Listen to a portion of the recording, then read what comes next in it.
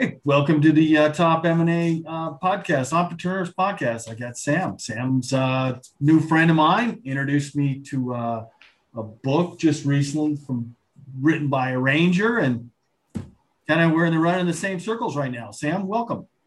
Thanks, John. Appreciate it. Yeah. So, hey, I want to go back to this book that you recommended. It's by the Sure. ranger. Yeah, that was a great book, by the way. Yeah. Deliberate Discomfort by Jason Van Camp. Yeah. It's It, not as it's not as good as Leading at the Tip of the Spear, the Leader, the book that I wrote in 2018. But no, Jason's a good friend of mine. He's a uh, retired, Special Forces Green Beret, went to West Point, and he is, I think, just an awesome dude. And he totally has changed my life for the better. So he wrote a book called Deliberate Discomfort. He does a 60-day Deliberate Discomfort challenge that you can Google and find him on. But he is just awesome people. And this book that you're referencing that I turned you on to, it was one that when I got it, I couldn't put it down. And yeah. a lot of it is about the conflict out obviously over in the Middle East and his interaction with it. But more importantly, it's written by the heroes who went through these discomfort, these tremendously uncomfortable moments. And it's riveting, the stories that they share, and they write it themselves. So each chapter, after the bookend opening and closing chapters by Jason, are written by these heroes in the military who've gone through these tremendously uncomfortable moments. Yeah, it's So a first great time read. writer did well. I will tell you, I was in the process of like, there's one area of my life I was trying to get better at, and that's consulting. That's our business. And Yeah. I was just trying to decide whether to hire a mentor or not. And then I wrote the book, which said you always put yourself in deliberate discomfort areas, and putting out that money for this mentor program was kind of discomforting. But I read the book, and I like, you got to do it to grow. Yeah. So I did it, I and I I agree. one of the success stories on it. Yeah. Yeah, I agree.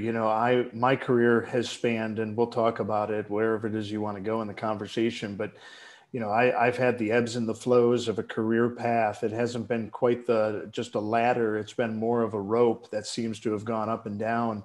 But I can tell you that the successful times, I look around and I had really great mentors. I also had really great coaches, and now I have three coaches that work with me. Each one of them has me focused on a different clarity path. I'm a firm believer that, if you think about a golfer like a Tiger Woods, he probably has 12 coaches that work with him. Everything from the intricacies of his swing to his putts to his clothing to his diet, nutrition, exercise, so on and so forth. I mean, he's got a coach for just about everything. Yeah, so you got three coaches, or what are the three coach areas that they work on? I'm like, it's just totally off the subject of M&A and work on that, but I'm very in because actually it's not, because everything you want to get better at, if you're not improving in 30 days, you need a coach. Yeah. So I'll tell you what, with comfort, I'll tell you two of them. Um, the first coach is for sales. He's the same sales mentor that I've had for the last 6 years. It's a gentleman named Anthony Iannarino. He's based out of Columbus, Ohio. I plug him, I promote him, and him and I connected because if you think back to selling, and if you've ever sold, the grind that it is. It was very popular about 6, 7 years ago to only do referral selling. And you and I both know, and this is how it is that you and I came into contact with one another. At some point, you're going to run out of your own network, your own referral network, and you're going to have to go outside of that. Maybe there's a deliberate discomfort moment in that, maybe there's not. But it is one of those things where sooner or later you're going to run out of your own referral or your own circle of You're an trust, that introvert, type. you run out fast. Correct. And so with Anthony and I aligned really quick. Not only is he a great Italian guy like me, but he also, from a sales methodology, he's very cerebral.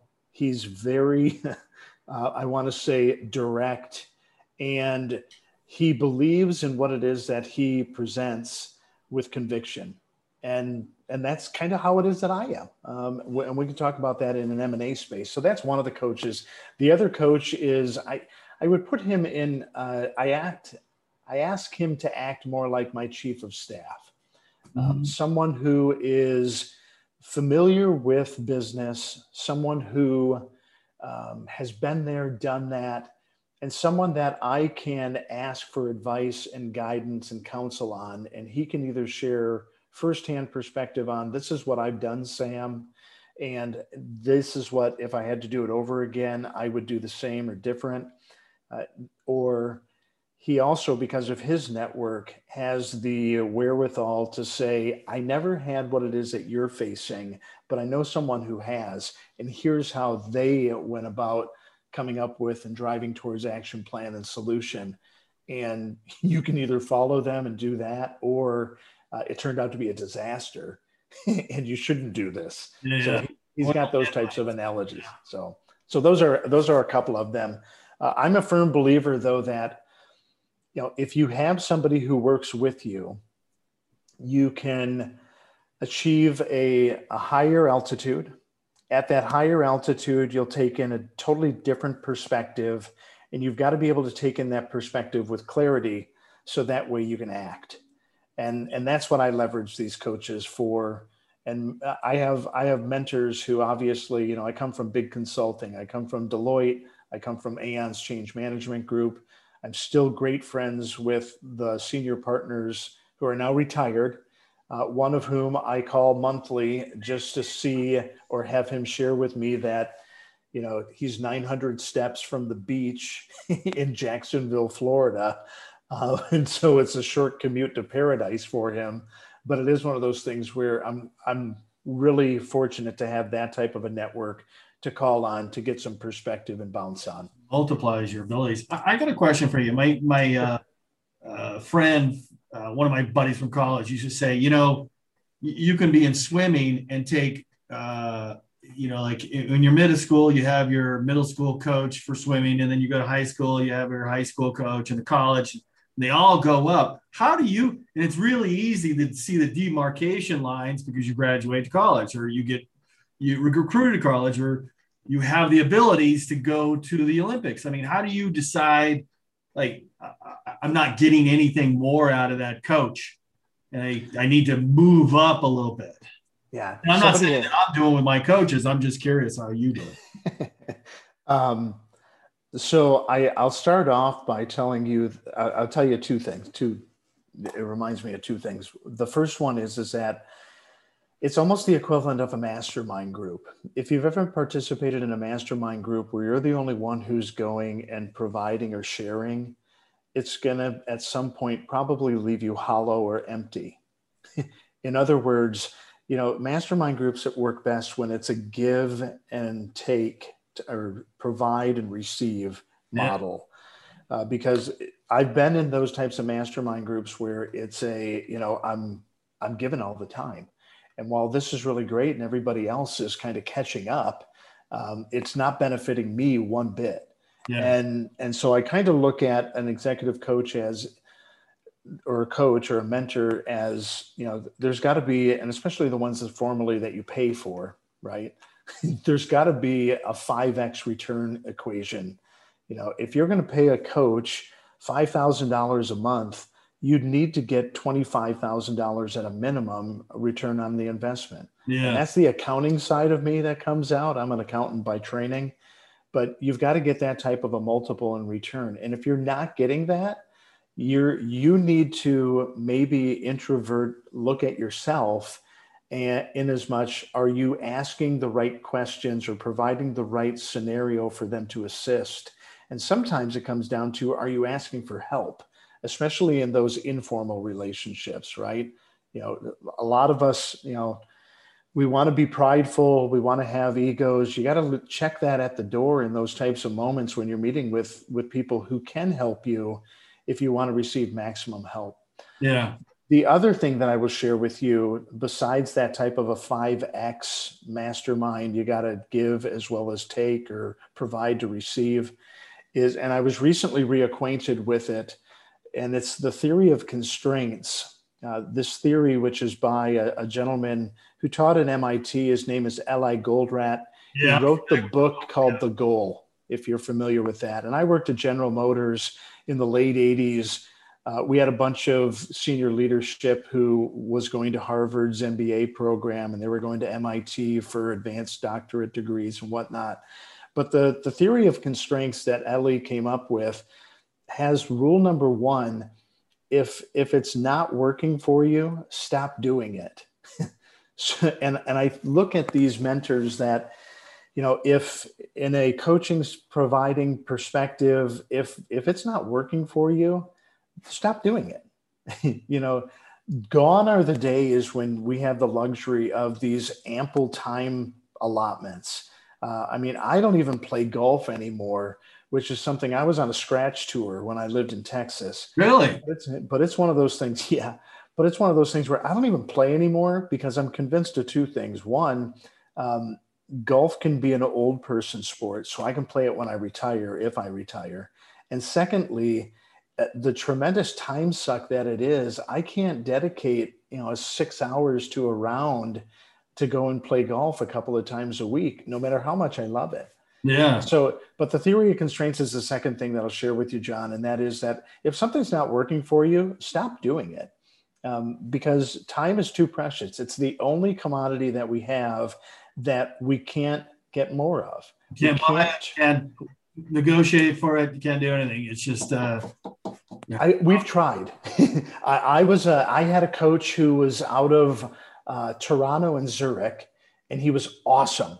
And he was the inventor of the 5 a.m. club. And I still get up at 5 a.m. and still work out and do all of those types of things. I don't necessarily always do it, so I probably violate his 5 a.m. club rules from that perspective. But I got to a certain point where it was just like, what it is that he's referencing outside of that discipline or what to do with it at that 5 a.m. mark, it's just not resonating with me anymore. Yeah. So it wasn't working. And so theory of constraint, rule number one, if it's not working, stop doing it. So you're not going to pick up Jocko's 4 a.m. wake up time. No, but there's a lot of good things to get from a Jocko relationship, in addition to fancy coffee mugs that say get after it, and to get his tea and all the other energy and milk protein shakes. There's a lot of good things that come out of a Jocko world, one of which is that discipline equals freedom. Yeah. The more disciplined you can become in structuring your day and the activities that you put yourself through with consistency, they've got to drive in the right direction, obviously, but they can lead to some really successful moments. It's really like the Darren Hardy, the compound effect, what he's talking about. Just do the little things every day. You'll grind away at it. Yeah. As long as they're the things that are leading towards that moment, right? There's some things that you will perceive that you're spinning your wheels. At some certain point, you need to check up on yourself, look back on the moment and say, we're still spinning our wheels here. Is this going anywhere directionally, or are we just flinging mud everywhere? Right. Yeah. But you don't know if it's 20-year version and you're at year 10 and you've only made, minute progress, and the bulk of it progress comes at the later times. Like I say this, like if you look at Warren Buffett's, wealth in his 50s to 60, he was still a millionaire. It was after 60, he became the billionaire, multi-billionaire. No, I agree. I think he's got some real long-term. He has, don't believe the hype though. He also has some short-term goals, and in the event he's not achieving them, he makes those modifications or pivots as well. Oh, yeah, he'll make some trades.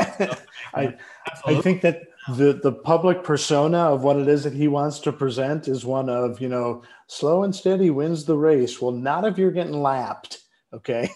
And not if you got bills to pay. I think it's one of those types of moments. So that's a great opening. Let's talk about tip of the spear. Yeah. Mergers and acquisition business. And you've been doing this for almost 10 years. What's the focus? What's the criteria, and what's the purpose behind it? I mean, tell me about it. Yeah, I'll give you the background about how we got there too. Yeah. So I led a tech startup from 2010 to 2012. Prior to that, I had my own consultancy, and I come from big consulting, Deloitte, Aon's Change Management Group. And so I had a client who was in San Diego. He asked me to get together with him. He had a tech idea that he wanted to run past me. And I said, sure, I'll help any way I can, which is my nature. We got together, I heard him out, and I said, I really like it. How can I help? Would you like me to act as a mentor or an advisory board member or sit on the board of directors? And he said, I'm really glad you like it because I want you to help me run it. And I said, well, keep talking because, I like the thought of it. He talked, John, I listened, he talked some more, and he talked really well because the next thing you know, I was leaving this consulting firm that I'd been running and led for 6 years. I was single shingle in it for the first year. And then I grew it to 20 folks. We were doing projects both domestically as well as internationally in a sales business development capacity. But I ended up off-ramping from it, jumping headfirst into a tech startup in 2010. We raised $8 million straight out of the chute. It gave us some great deep pocket funding to do some nice development. I would argue that we raised $6 million too much. That happened with us at TurboSquid. We raised $5 million. Like, oh man, this is it's $4 million too much, man. Yeah. We have one. It was a marketplace, and we only had one side. That was the inventory. Yep, we were wasteful, I would say, with some of the money, and lots of it to boot. But like I said, it looked great. It provided customers with exactly what it is that they were looking for. Anyway, long story short, I implemented the same sales biz dev blueprints that we've been helping organizations around the world architect and implement. We grew one of those true hockey stick graphs that are of legend. We had some private equity firms that became interested in us as we grew revenue. At about the 18-month mark, some got really interested. At the 22 mark, one of them purchased us, and I off-ramped at 24.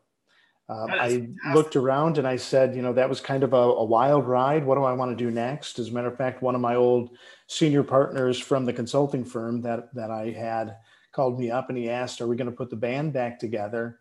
And I said, I think so. I said, but I want to do it different this time. I want to have not only a consulting firm side, but I want to have this venture side of the firm. And so here we are 9.5 years later. We'll celebrate our 10-year anniversary in February. And we still to this day have two sides of the firm. We have a consulting side of the firm that Deloitte would call it business transformation consulting. I would call it change consulting. It's a heavy focus on sales business development, but we go upstream and downstream from that department to get involved with marketing on one end and operations and fulfillment and customer service on the other. So that's our consulting business that works with the Fortune 500 through the SMB markets. On the other side of the firm, we do three things at the venture side of the house. One is we still do some early stage seed funding for entrepreneurs that are post-revenue and post-revenue at $1 million plus. We look at how it is that we can partner with them to help accelerate their growth. Let me ask you on this one. If they're having over $1 million in revenue, is it tech related? We've looked, tech obviously is one of our favorite areas from that perspective, but we've also done some biotech pharma. We've done a retail play as well. And so anything that really, I think it goes back to the, somebody asked me in another conversation, what do you like investing in? Is it the company, the idea, or the entrepreneur? And I think it really, when I look at company or entrepreneur, I think that's one and the same, because the entrepreneurs essentially dictate the culture of the company, and that's really what you're buying or investing in. But it's also one of those things where, the actual entrepreneur is crucial to it. Yeah. The business idea, you can get the business idea, but I've seen entrepreneurs who've had maybe not necessarily first to market, they've been second to market. But because the entrepreneurs were awesome, it was like, that's where we're going to put our money and that's where we're going to put our sweat equity, our smart money, so we can work with them. So yeah, that's one of the aspects though. And seed money. What I'm just curious, you're almost like a VC there, right? And you take a big percentage of the company and look for acquisition or IPO at some later date. Correct. Yep. We'll look to either grow the firm towards some type of either a M&A itself or an IPO or something of that nature. Yeah. That's one aspect of the venture side of the house, yeah. the venture funding. The other two, real quick, like John, are I mentioned earlier, we were wasteful with the money that we raised.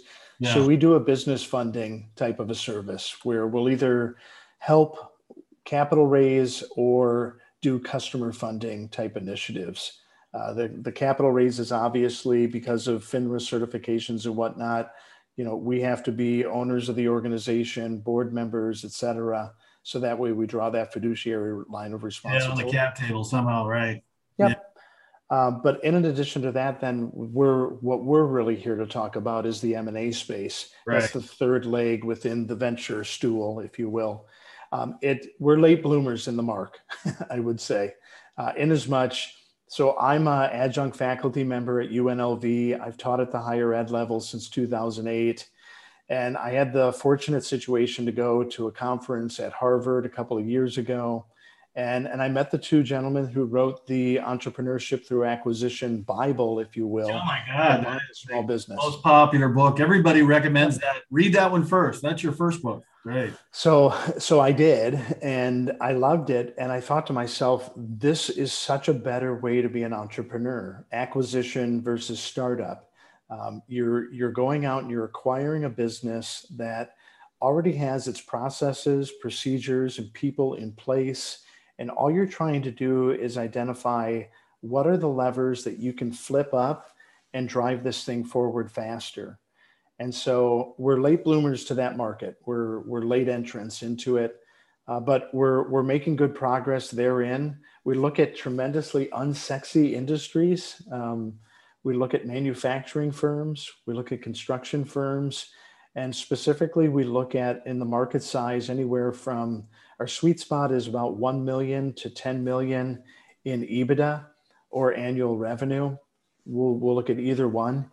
But we love baby boomer owned organizations where the baby boomers looking to exit and they don't have a clear succession plan. Yeah. They don't have a heredity line, son, daughter, sibling, nephew. They don't have that type of who they want to turn the company over to, yet they're really proud of the legacy that they've been able to build and they want the organization to continue on.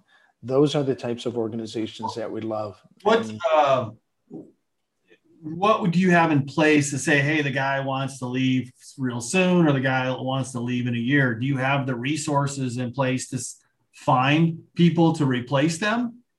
Yeah, so we do two things. We in the past we have looked to see if the president or the CEO, the owner of the company, wants to depart. Do they have a second in command who could potentially step up into that leadership role? Typically a baby boomer owner who's in their late 60s, 70s, who's had an organization for 20 plus years, they have a second in command who's essentially running the operation. They may not do the sales biz dev, but that's what we're really good at, right? Yeah. And so it's a nice, cleaner transition. And we'll typically give that type of a second in command, an elevation to a president type title, give them an equity stake in the organization. So that way they've got skin in the game. And we recognize that we value their participation with the organization. We buy organizations based on past performance. We pay on future potential though. And so there's a differentiation between those two. That's a good topic right there. Let me go back to that. Do you ask the second in command to put skin in the game or you just give them equity?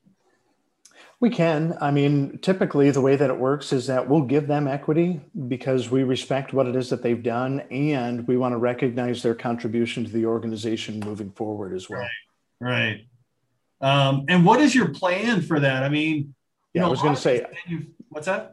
I was going to say, I'll give you the second model because I think it's going where it is that you're going. But this is what, I've looked at a lot of manufacturing plants and you can go to some of the broker sites that specializes in the local regional businesses and you go, yeah, it's a lovely business and you've been running it for 20 years and you're all your employees have been there for 14, 15 years, but how do we grow it? Can we grow it organically, or do we just put it in a portfolio and set it over the side and do the same thing over again?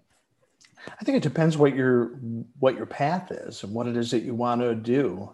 I think if you look at some of these tremendously unsexy industries where they've been enduringly profitable, I mean, right now we're looking at a construction firm that is, I would put them in the middle of nowhere. It's in a non-sexy geographic footprint, but it is one of those things where they do about $2 million in annual sales, and their EBITDA figure is almost $2/3 of $1 million.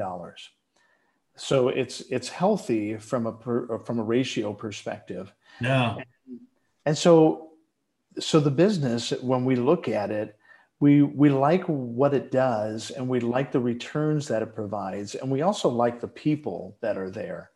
Not only from internal people, the employees of the organization, but the people that the organization serves from a customer base perspective. So I hope that answers your question, but we look at those. I have another friend. He bought a business that makes toilets where you put a toilet anywhere, and it's totally unsexy. There's nothing sexy about taking shit. Right. Yeah. But it's really profitable, good, salt of the earth people, but there's no 50% growth per year. It's, you just have to look for some other business if you want your whole portfolio to reach $10 million, right? Right. Yeah. The business that I mentioned, it's never going to firework off. It's never going to have a 200% growth year over year. I don't care how many levers it is that we identify in our due diligence as the potential that we can flip up and drive this thing forward. It's not going to be that type of a firm. That's not the type of company that they are. And you can look at their past history too. You can look at 5 years worth of financial. I think that the common mistake that most acquisition entrepreneurs make is that they're the smartest guys in the room, or at least in this instance, and that they can run the organization better than the entrepreneur who's been owning and running the business for the previous 3+ decades. The reality of the situation is that there's probably, maybe they're not great tech guys, and maybe they don't do a lot of the marketing, and they probably don't play social media nice. I mean, we have a construction firm where the owner was the sales business development individual or department. He was it. And when we asked him, who does that and where is your CRM? He pulled out his flip phone and he said, right here. If somebody needs something, they call me. And so we looked at that from the perspective of, okay, great. So can we buy the number from you? So that way we have it. And he says, no. He says, you can buy the flip phone because my daughter tells me I need to upgrade to one of them iPhones anyway. But you can't have the number because I've had this number for 30+ years. And that is a great ask, because if he calls those people, they recognize his number and they'll pick up the phone. And more importantly, we recognize that he gets the calls. So the sales methodology, the sales process wasn't he's making phone calls to drum up business. The sales process was his phone rings, he flips it open and answers it. Yeah. And so the deal we structured with him was, we asked, would you like to stay on in some type of a capacity? We love maintaining those figureheads as long as they can maintain some type of a, we're now 100% in charge type of Marcus Lemonis from The Profit Moment, right? But it is one of those things where he wasn't interested in staying on. I mean, I can't blame the guy either. He wanted to go down to Arizona and golf, right? He wanted to be in your neck of the woods down there. Does he still get phone calls like to his phone? So the deal we structured with him was that, can we structure this type of deal? When the phone rings, will you answer it? And then if it's a sales call, or what we would determine an inbound sales call, will you field that? And then you don't have to sell it, just turn it over to us.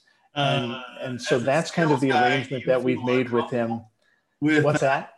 As a sales guy and a process guy, Deloitte guy, you feel uncomfortable not being in that process where No, I'm totally comfortable with it because it's one of those things where it's like, we've probably we've probably allowed him to pay for his a lifetime of country club membership dues.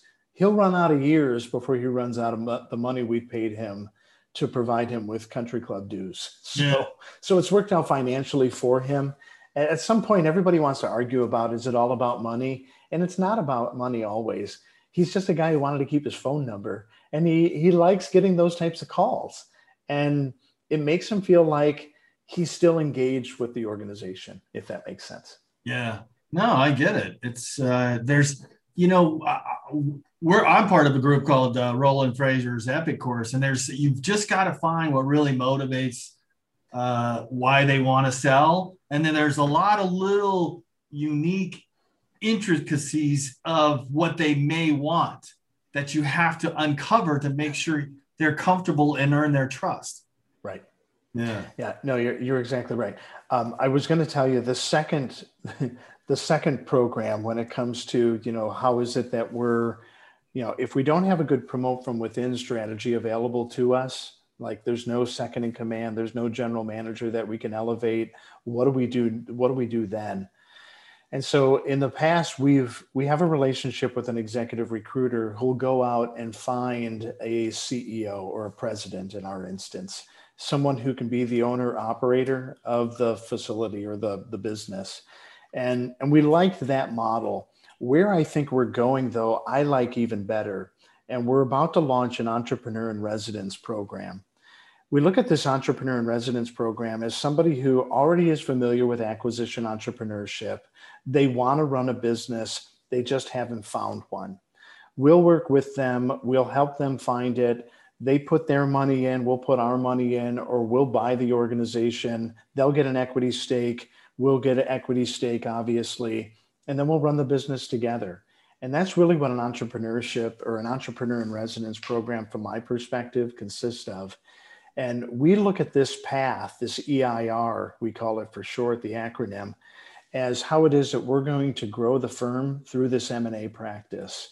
I look at these, I went to University of Chicago Booth's Entrepreneurship Through Acquisition conference earlier this year in March.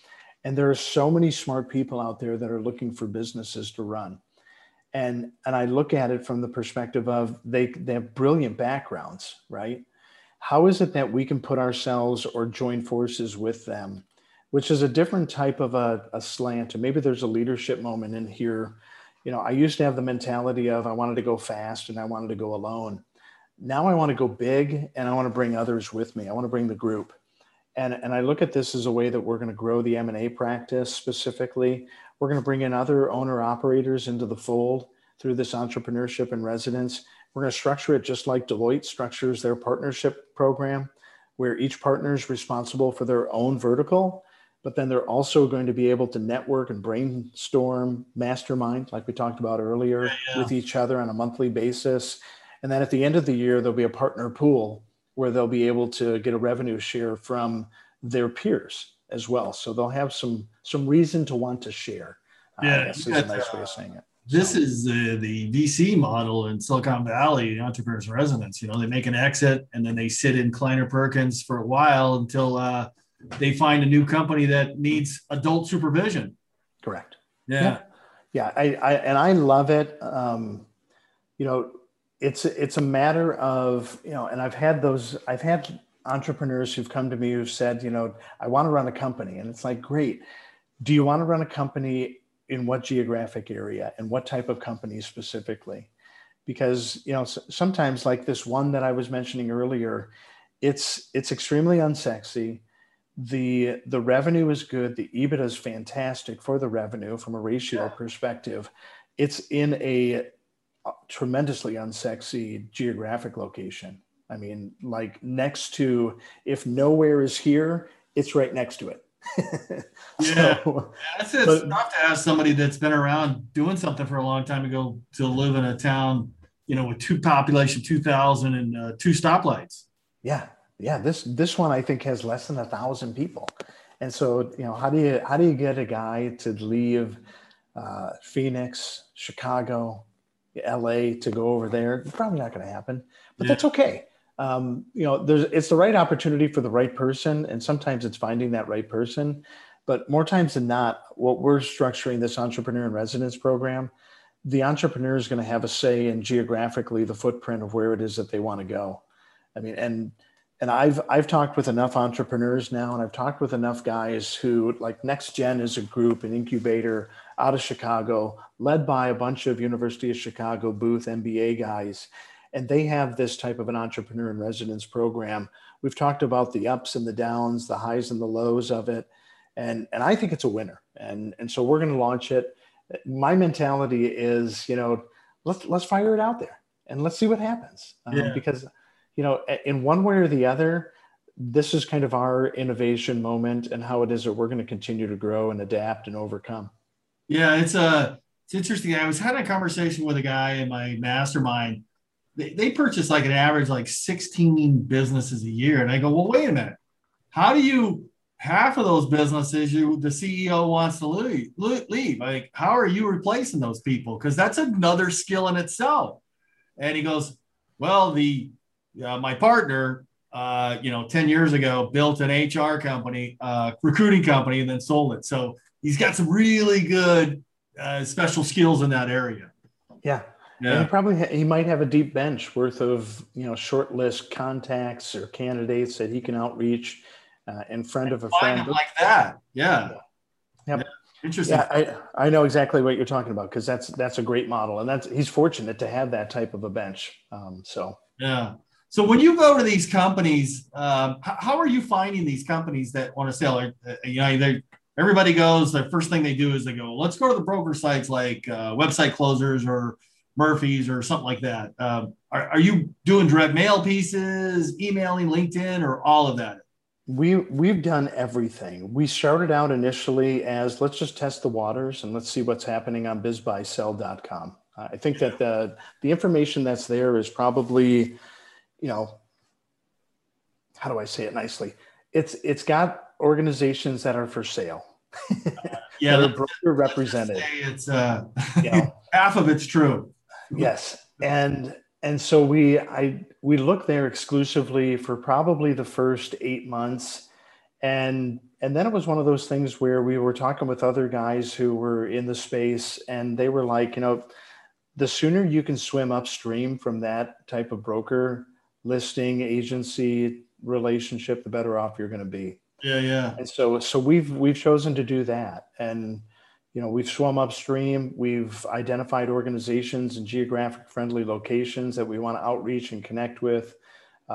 We've also outreach and connect with a professional team, like attorneys, forensic accountants, some brokers. You kind of bankers. Yeah, these are, attorneys are difficult to ask them to give you referrals on.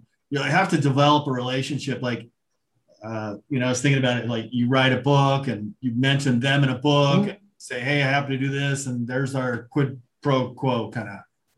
It can be. I mean, I guess it's one of those things where, so we're a couple of years into this M&A practice. I've got some good relationships with some brokers, but it's not the same as like a realtor. A realtor, if you can kind of get on their good side and they'll give you the pocket listing, before this goes on the market, and I plug it into the MLS. I wanted to let you know about it, and that they're letting a select few people know. Real estate brokers don't need to go to an auction unless it's a seller's market. Correct. Yeah. Brokers kind of, some of them will tell you that they, hey, I want to let you know this before it goes live. But you and I both know that they're going to let it go live anyway.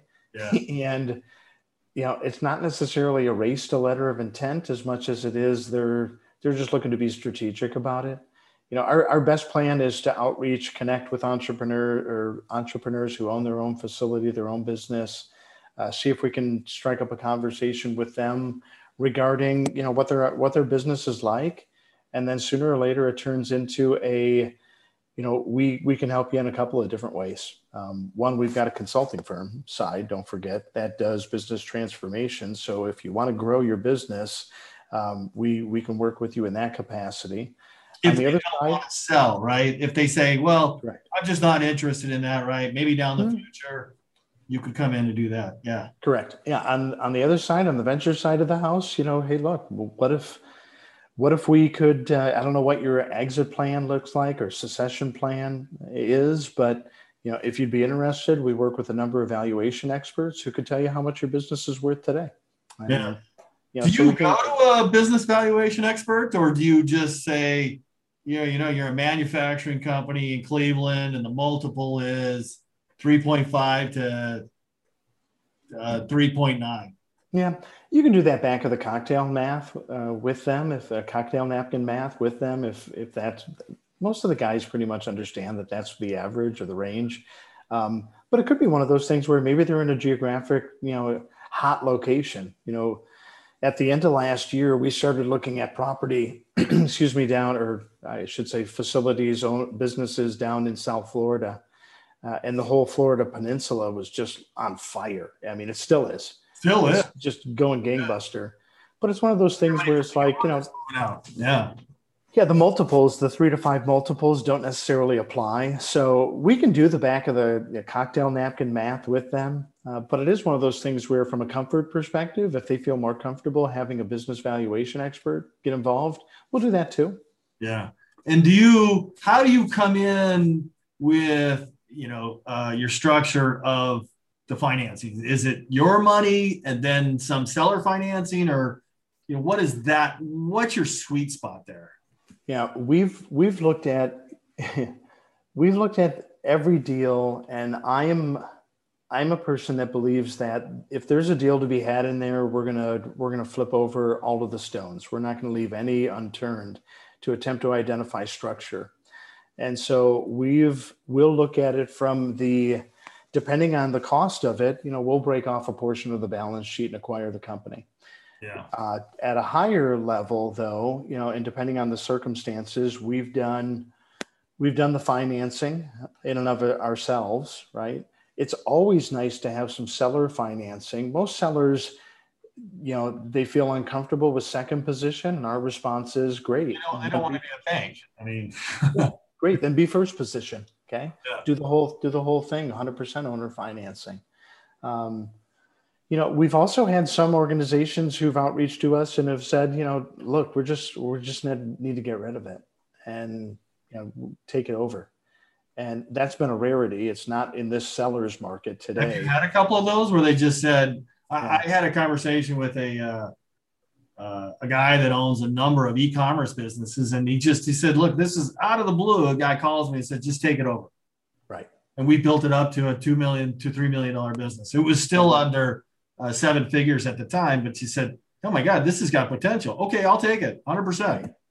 Yeah. It's one of those situations where, what's scarier, the business who is selling and what's the reasoning behind the selling, or the business where they want to give it to you? Why do they want to give it to you? Why do they want to get out of it? It causes some different due diligence strategies to be deployed.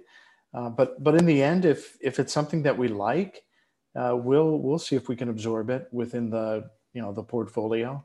And how many, you say let's say you find a deal and it looks good, the numbers on pieces of paper, you take it to the rest of your committee or your partners, and they're going to give it up or down, and they're going to try to rip holes in it and ask you questions. And yeah, our process is pretty simple and pretty straightforward. If the organization is broker represented, we'll interview the broker. We'll ask them for all the information that we need. And sometimes that's a cleaner route, right? Yeah.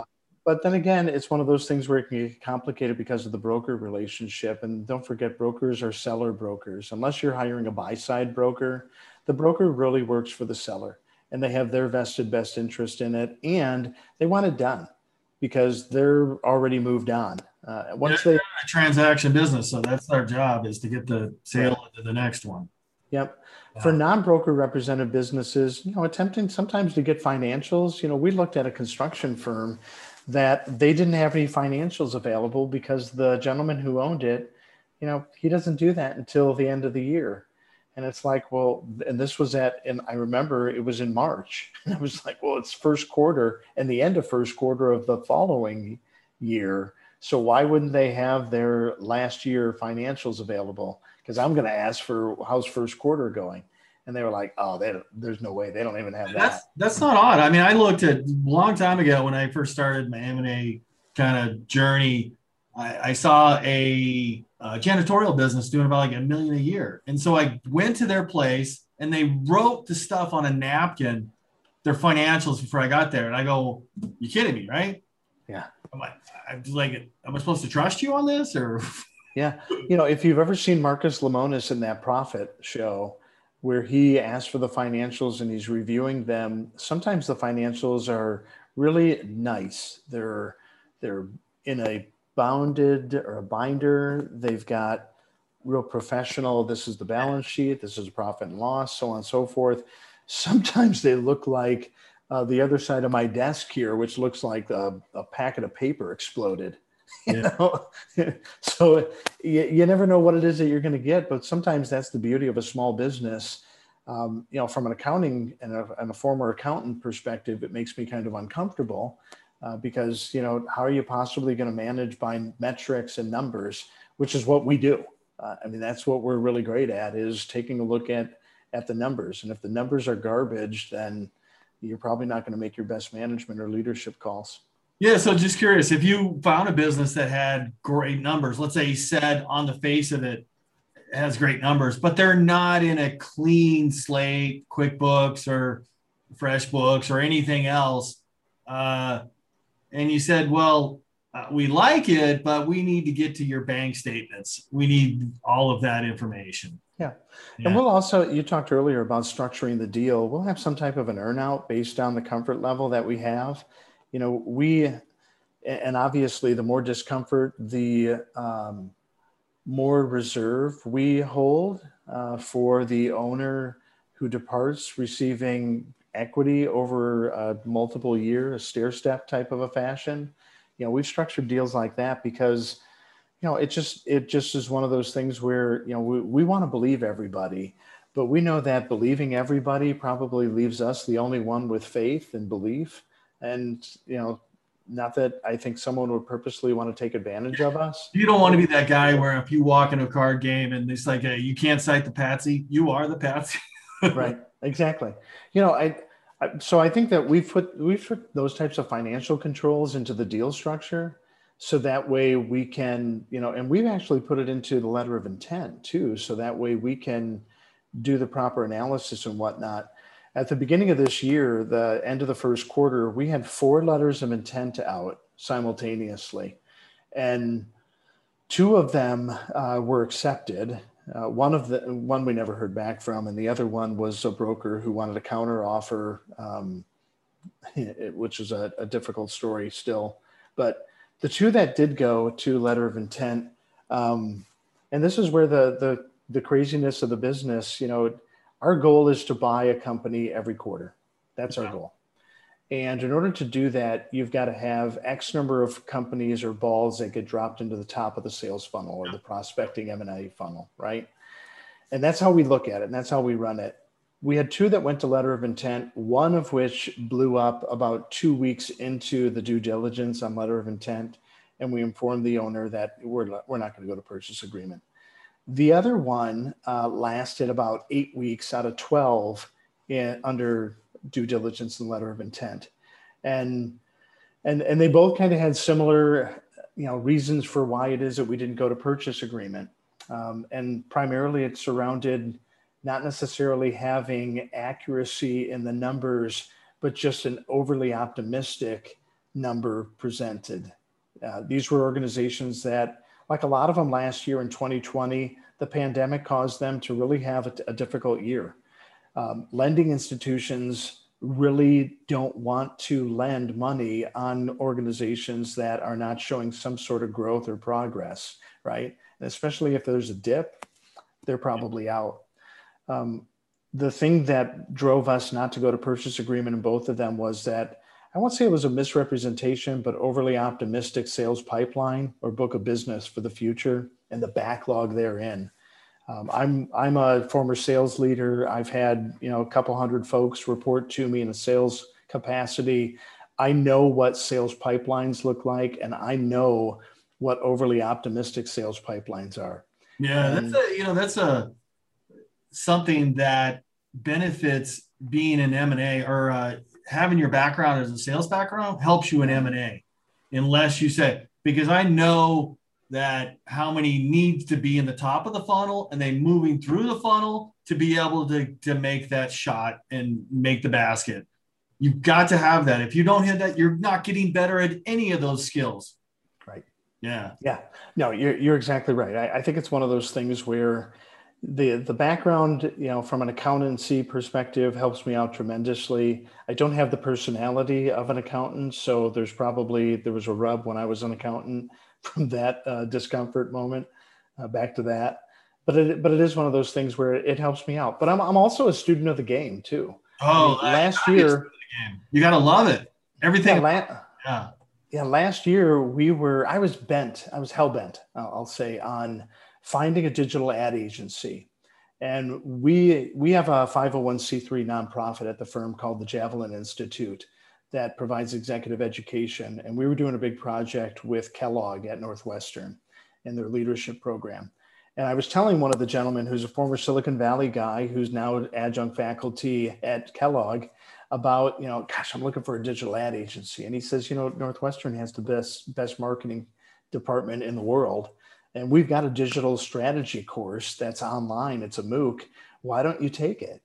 I'll introduce you to the professor. And I was like, that'd be great. And so I did. And going through this program, John, I was able to really firm up the due diligence process that I was putting these digital ad agencies through. And it gave me a greater insight than I would have ever imagined. And it's benefited us, I want to say, tenfold for what the investment was. Did you buy that digital ad agency? Or did you just say, no, we acquired the skills to be able to? So we had 3 of them that were finalists. One of the difficult ones that didn't go to letter of intent, where the broker got involved, was one of the 3 finalists. Yeah. The other one we really liked a lot, but couldn't come to terms with to go to letter of intent. The third one, I want to say it was more of a merger. So it was more of an entrepreneur startup than it was an entrepreneur acquisition type of an opportunity. And I just don't want to do a startup. No, I mean, I don't want. Don't talk to me about them. Not from ground zero anyway. Yeah, I mean, if it's $1 million revenue plus, that's traction. That's fine. There's something to work with there. So, what do you think of MicroAcquire? Because he's just listing, charging companies like $300, and they're all a bunch of companies out there, tech companies that are, a lot of them are doing over $1 million, and it's like, I want to sell, I want out. It's for whatever reason. Yeah. So Andrew runs a great platform there at MicroAcquire, and I think a lot of him, and I think a lot of that platform. And the thing that I like about it is that there's not a lot of broker affiliation or representation therein. Yeah, you're right. For the bigger deals, they're broker represented. But I will say this much also, that it for the most part, I don't know that it necessarily fits our model. Traditionally, I love tech startups. It's the sexy aspect of the venture business, right? If the primary M&A is through unsexy manufacturing and construction firms, the tech businesses that we look at are very sexy. The thing I don't like about it, though, is that it breaks our rule about these should be baby boomer led organizations, and they should have a second in command who can potentially step up into the leadership seat. Most of the time, we talked with a young guy who 20 to 30 years old, man, they're all young. Yeah. In the owner interview, he was on a beach in Tulum, Mexico. And the only thing between him and another Corona was us. And I remember looking at my analyst on the Zoom session, and I was like, this is not going to go well. Yeah. What are we doing wrong here? He's on a beach and we're trying to acquire him. And would I be paying for that Corona? Or I think it's one of those things, though, where, so there's some I would much rather acquire a tech firm, and this is where that early stage startup, $1 million post revenue, where that fits more into that type of model, because those entrepreneurs are they're looking for some capital, but more importantly, we've had some who've outreached to us and asked us if they could bring us on as consultants to help them through some of the either process, procedure, operational moments that they're experiencing as they go from 1 million on the road to 10 million. So they brought us on as consultants. Some have asked us if they can compensate us not only in cash, but in equity or 100% equity. We shy away from the 100% equity deals because that's you can zero. go broke taking 100% equity in a bunch of startups. Right. I've got enough stock certificates already that are birdcage liner. I don't need more. We're zero. So, yeah, exactly. Myself too. I got a question. I don't have a lot of time left because I have you for an hour, but I want to ask you about LOIs. I don't know if you were on Patch Baker's. He's a mutual friend of ours. Mm-hmm. His discussion on LOIs and how important they are. And I love it, man, because you're really, I'm also a student, Alan Weiss, the $1 Million Consultant. Mm-hmm. It's like a conceptual agreement. Have that conceptual agreement in place first, like every point you agree on the phone, whether you're face-to-face or on a Zoom call, and then you send it off to your attorney. You don't send a boilerplate out to lock it up like a private equity firm said, hey, we'll accept you on these terms.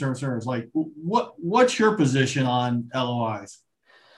So we want an LOI that is going to be fairly representative of the purchase agreement. So we want the details in there regarding what it is that we want the deal structure to look like. I think that's the gist of how we structure our LOIs. My partner is also an attorney, full disclosure. So we've kind of got home cooking or home field advantage on that one anyway. Yeah, there you go. But it is one of those things where, we want that LOI and the seriousness of it. We want it to be an easy transition from that to the purchase agreement. Yeah, gotcha. I mean,